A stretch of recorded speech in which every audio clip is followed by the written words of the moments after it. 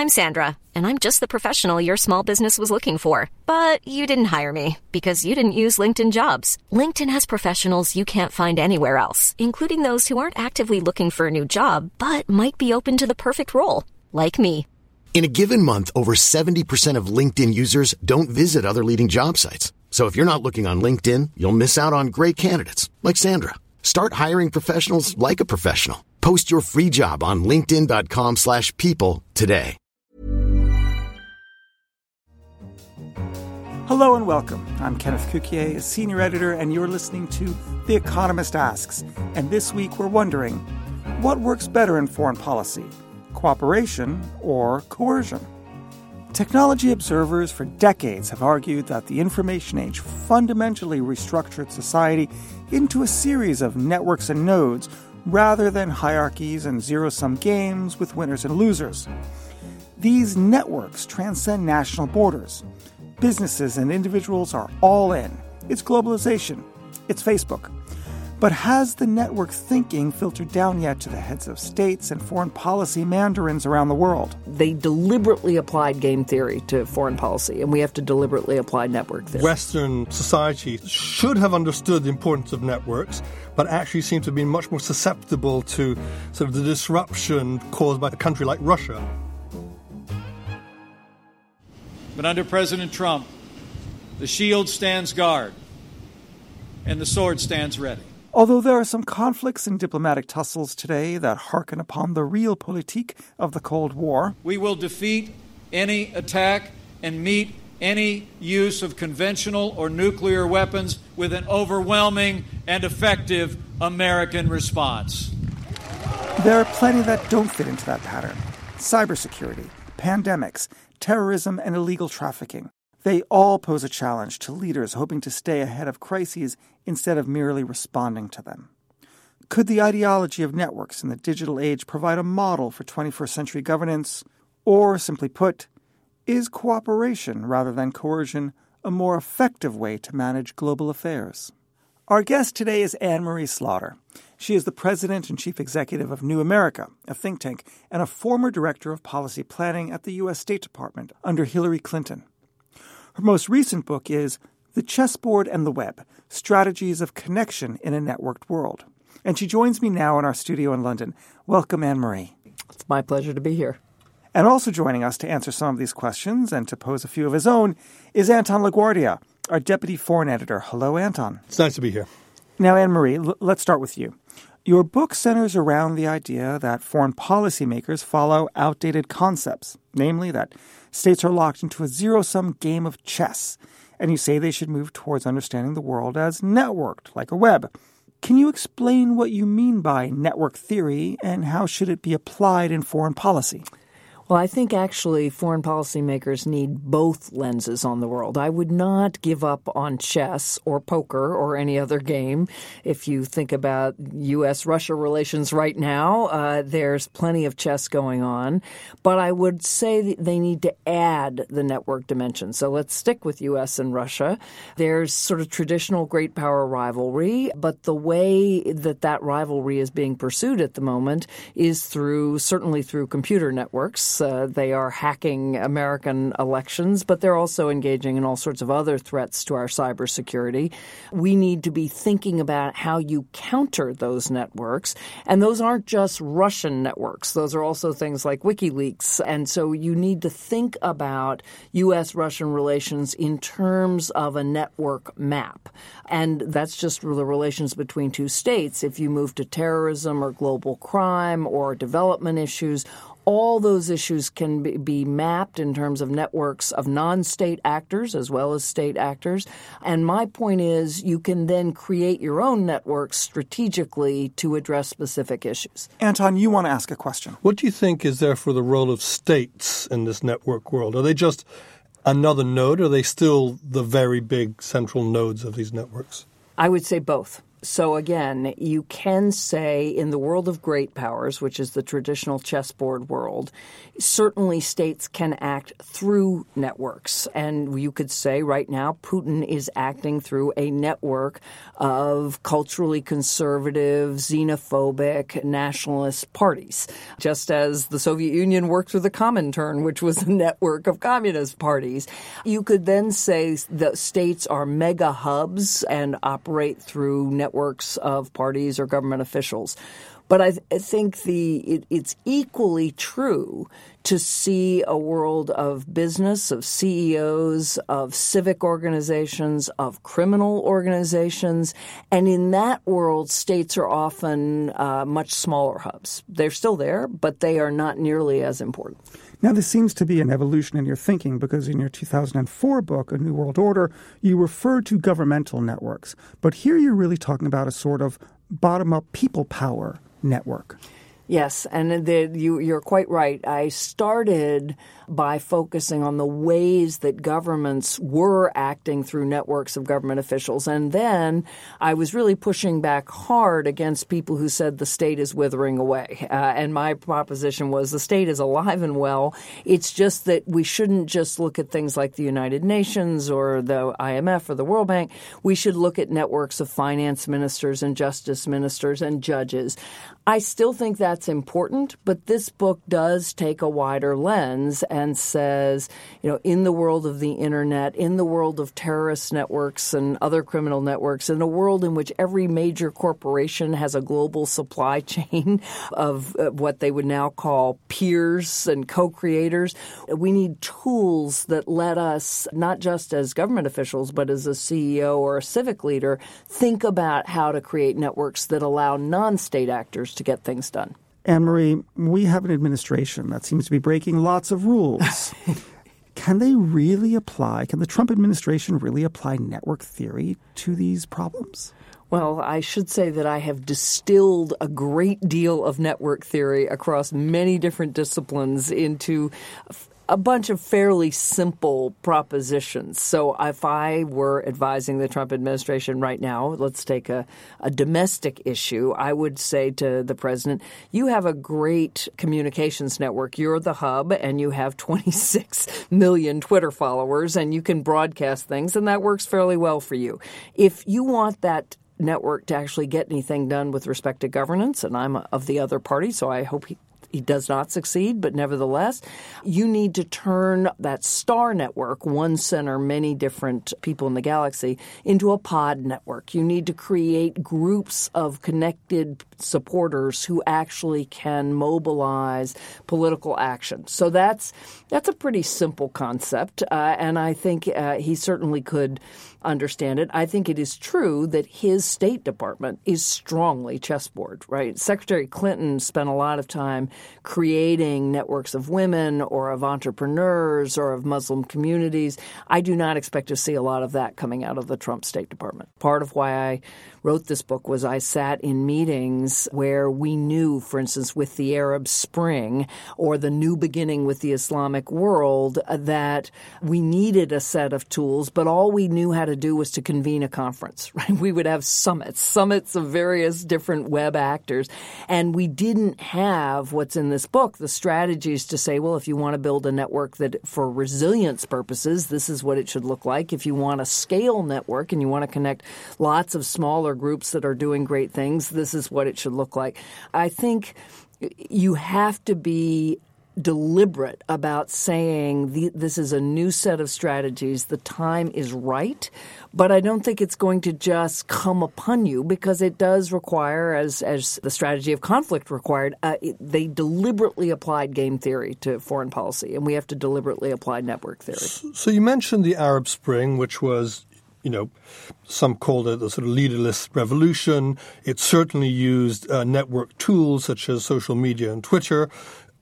knowing what we know now about networks, and a policymaker in 2011 having read your book had it existed, what might have been different in the way the United States in particular responded to the Arab Spring, and how might the Arab Spring have turned into something better than the disaster it has currently turned out to be? If you'd been thinking the way I think, you would have recognized even in 2011 that there was a network of opposition parties already, that a non-governmental organization had been working to connect the people in Otpor, who had been in Serbia, who had overthrown Milosevic, to young dissidents in Tunis, in Cairo, in other capitals around the world.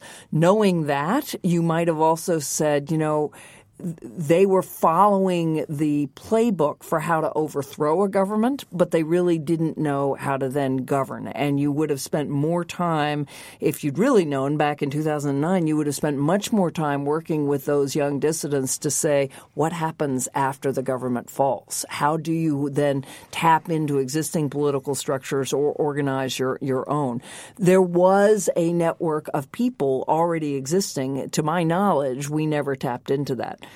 You might also then have thought about how do we as a government help build some of the very civil society that we know is necessary to a successful democracy in our own societies. Anton. What might have been more successful than what we've ended up with, which is either counter-revolution in Egypt or a breakdown of the state in several other countries? I'm not going to pretend that you can create a network and everything will be better. I do think if I just think about how when we came into government, the U.S. had not been engaged with the Muslim Brotherhood at all because it was designated as a terrorist group. We had not engaged in developing contacts with and even support for moderate Muslim politicians who would have believed in playing by the rules if they'd come to power. So I would have said that thinking through that, again, assuming we need contacts with the people in society who are going to be there when a current government falls. So the government to government, that's the chessboard. The web, it's working with political groups, maybe even political groups you disagree with. Women, for sure. We could have had a really strong women's networks, and they would have been very helpful during the Arab Spring. And young entrepreneurs. Again, there are tech sectors in all these countries, and we could have had strong contacts to be able to put in support the day the government fell. Anton, you as a journalist have been around to some of the world's most troubling spots, and you've been at the pointy end of realpolitik. I want to ask you directly, how do you think of this idea of the web versus the chessboard? Do you buy it, or do you think this is foreign policy for snowflakes? Not quite sure how to answer that. I think that when you go to places, you are instinctively aware that there is more to events than just what governments do. The Iranian Revolution was another moment when policymakers asked themselves, how did we not see this coming? What do we do to respond? There's a famous paper somewhere in the dusty archives of the Foreign Office that says we must henceforth always talk to the opposition. But talking to the opposition of a country is really difficult when the leader of that country says you will not talk to the opposition, which is what happened in Egypt. So, I think people understand instinctively what they should do, but actually in practice it's difficult. We've had propaganda, we've had counter-propaganda, we've had Kennan's grand strategy, we've had Radio Free Europe. I mean, a lot of these ideas existed in analog form in the past. So I would say I'm not sure that the sort of web-centric, network-centric view of the world gives me a different answer to the world's problems. Well, let me challenge you on that by turning to Anne-Marie. You invoke, Anton, rightly, the grand strategy of George Kennan, which, of course, appears throughout Anne-Marie's book, The Chessboard and the Web. And so, Anne-Marie, to you, it does seem like there's something new here. What would George Kennan think if you were to present this idea to him? How would he have maybe changed containment? Or how would American foreign policy be different if we were able to apply this thinking back in the 1950s? He would have said that in strengthening Western Europe, which was a large part of containment, right? We were containing the Soviets, but we were also building up Western Europe. He would have known that that meant commercial networks and civic networks. And you can go back to de Tocqueville for that, or other democratic theorists, and today Bob Putnam.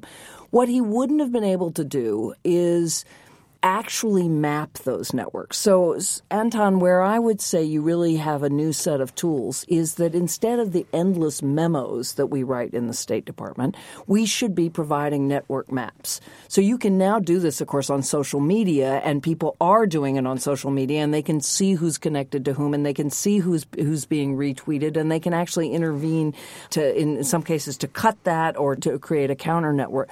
But even more fundamentally, you should have been able to say in Western Europe, all right, let's map the parties, let's map the companies, let's map the civic groups, let's figure out very strategically whom do we connect to whom, how do we then, but also support that network. Because one of the things I argue is it's not just about making the listserv, right? We're all part of networks that are dead, right? You have to make a network live, somebody has to take the time to be constantly saying, Anton, did you know that, Sarah is actually doing this, and that's really valuable to you. Somebody has to be looking at who needs to be connected to whom, when, and a live network is an asset. So I think we've done it is sort of by accident. But what I'm saying is we can be so much more strategic about it. And again, we can use theory about what the shape of the network is to actually make it work better. It seems to me, hearing you say this, that in fact the populists are better at using these networks than the establishment, and that might actually be a reason, not just for Trump, but for Brexit. How do you respond?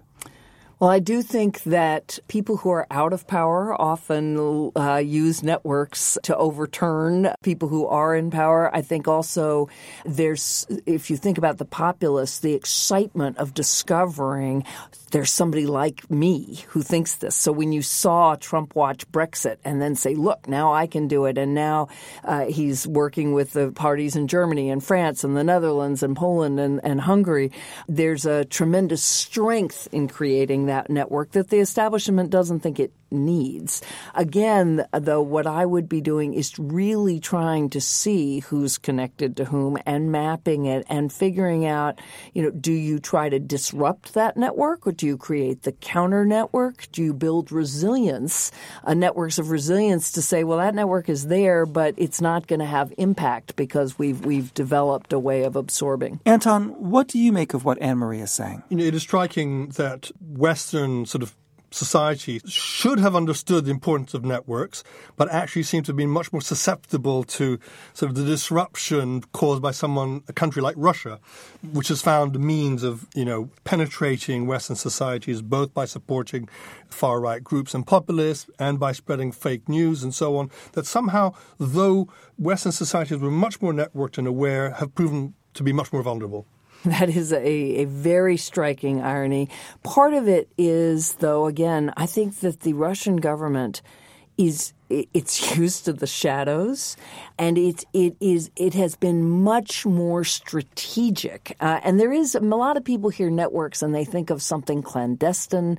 They think of something that is hard to actually see, much less manipulate. But you're absolutely right that the Russian government, a little like ISIL, right, looked at social media and said, hey, there's a tool we can use, as opposed to a standard Western response, which is this is a form of speech. We don't interfere with it. We welcome it. And frankly, we have probably an overly benign view of what will emerge from it. But we took the view that it would spread the Enlightenment and liberalism, that it would open up dictatorships and authoritarian regimes, whereas they seem to have survived quite well and seem to have been able to use the same tools against open societies. Well, you could also say, though, no, only after some nasty surprises, right? The color revolutions, the early Arab Spring revolutions, those were cases of social media working extremely well to overturn a government. But again, then other forces catch up and they realize, wait a minute, we can use these tools too. We can spread disinformation. But also the original opposition not thinking about what do those networks have to look like to govern. And that is just a much harder and longer-term proposition.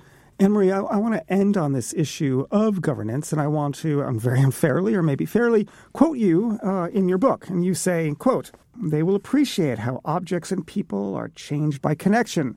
They will quickly size up problems of too few connections or too many, of centralized, decentralized, and distributed structures. They will see resources where a chess player only sees weaknesses. They will understand leadership as empowerment, structures as information flows." Anne-Marie, it sounds like only Mark Zuckerberg or Larry Page could be the foreign policy, tech-savvy leader of the future. How do we train these people to actually enact what you're proposing? Is it only the tech-savvy who can do it? And if so, how do we create these new leaders?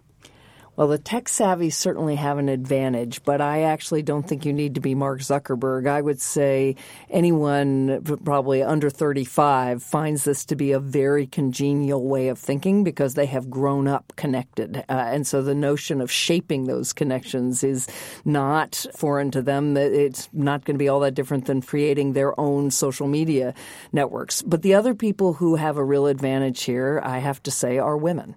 That when I have given this lecture, I find women and young people nodding away. Women are not biologically disposed to think in terms of networks, but sociologically, when you have not exercised power in hierarchies, you have learned how to make connections and deploy those connections strategically. As any women, certainly when I grew up in the American South, would tell you, that's how they exercised power. So I think this comes quite naturally to lots of people, but I do hope that students of foreign policy, students of business, students of civic organizations will learn to think in network ways, but not throw out the chessboard, because we really do need both. That's great. Listen, Anne-Marie, thank you very much for joining us. I enjoyed it. Thanks. And Anton, thank you. Thank you. Well, that's all for this show. Do get in touch to tell us your comments and reactions. We're particularly interested in hearing from the foreign policy wonkish among you on whether or not Anne-Marie's thesis on the web and the chessboard holds up in the real world. You can tweet us at Economist Radio or email us at radio@economist.com. And as always, you can subscribe to Economist Radio on Apple Podcasts, the Acast app, or wherever you get your podcasts. Do join us again next week for another episode of The Economist Asks. In London, this is The Economist.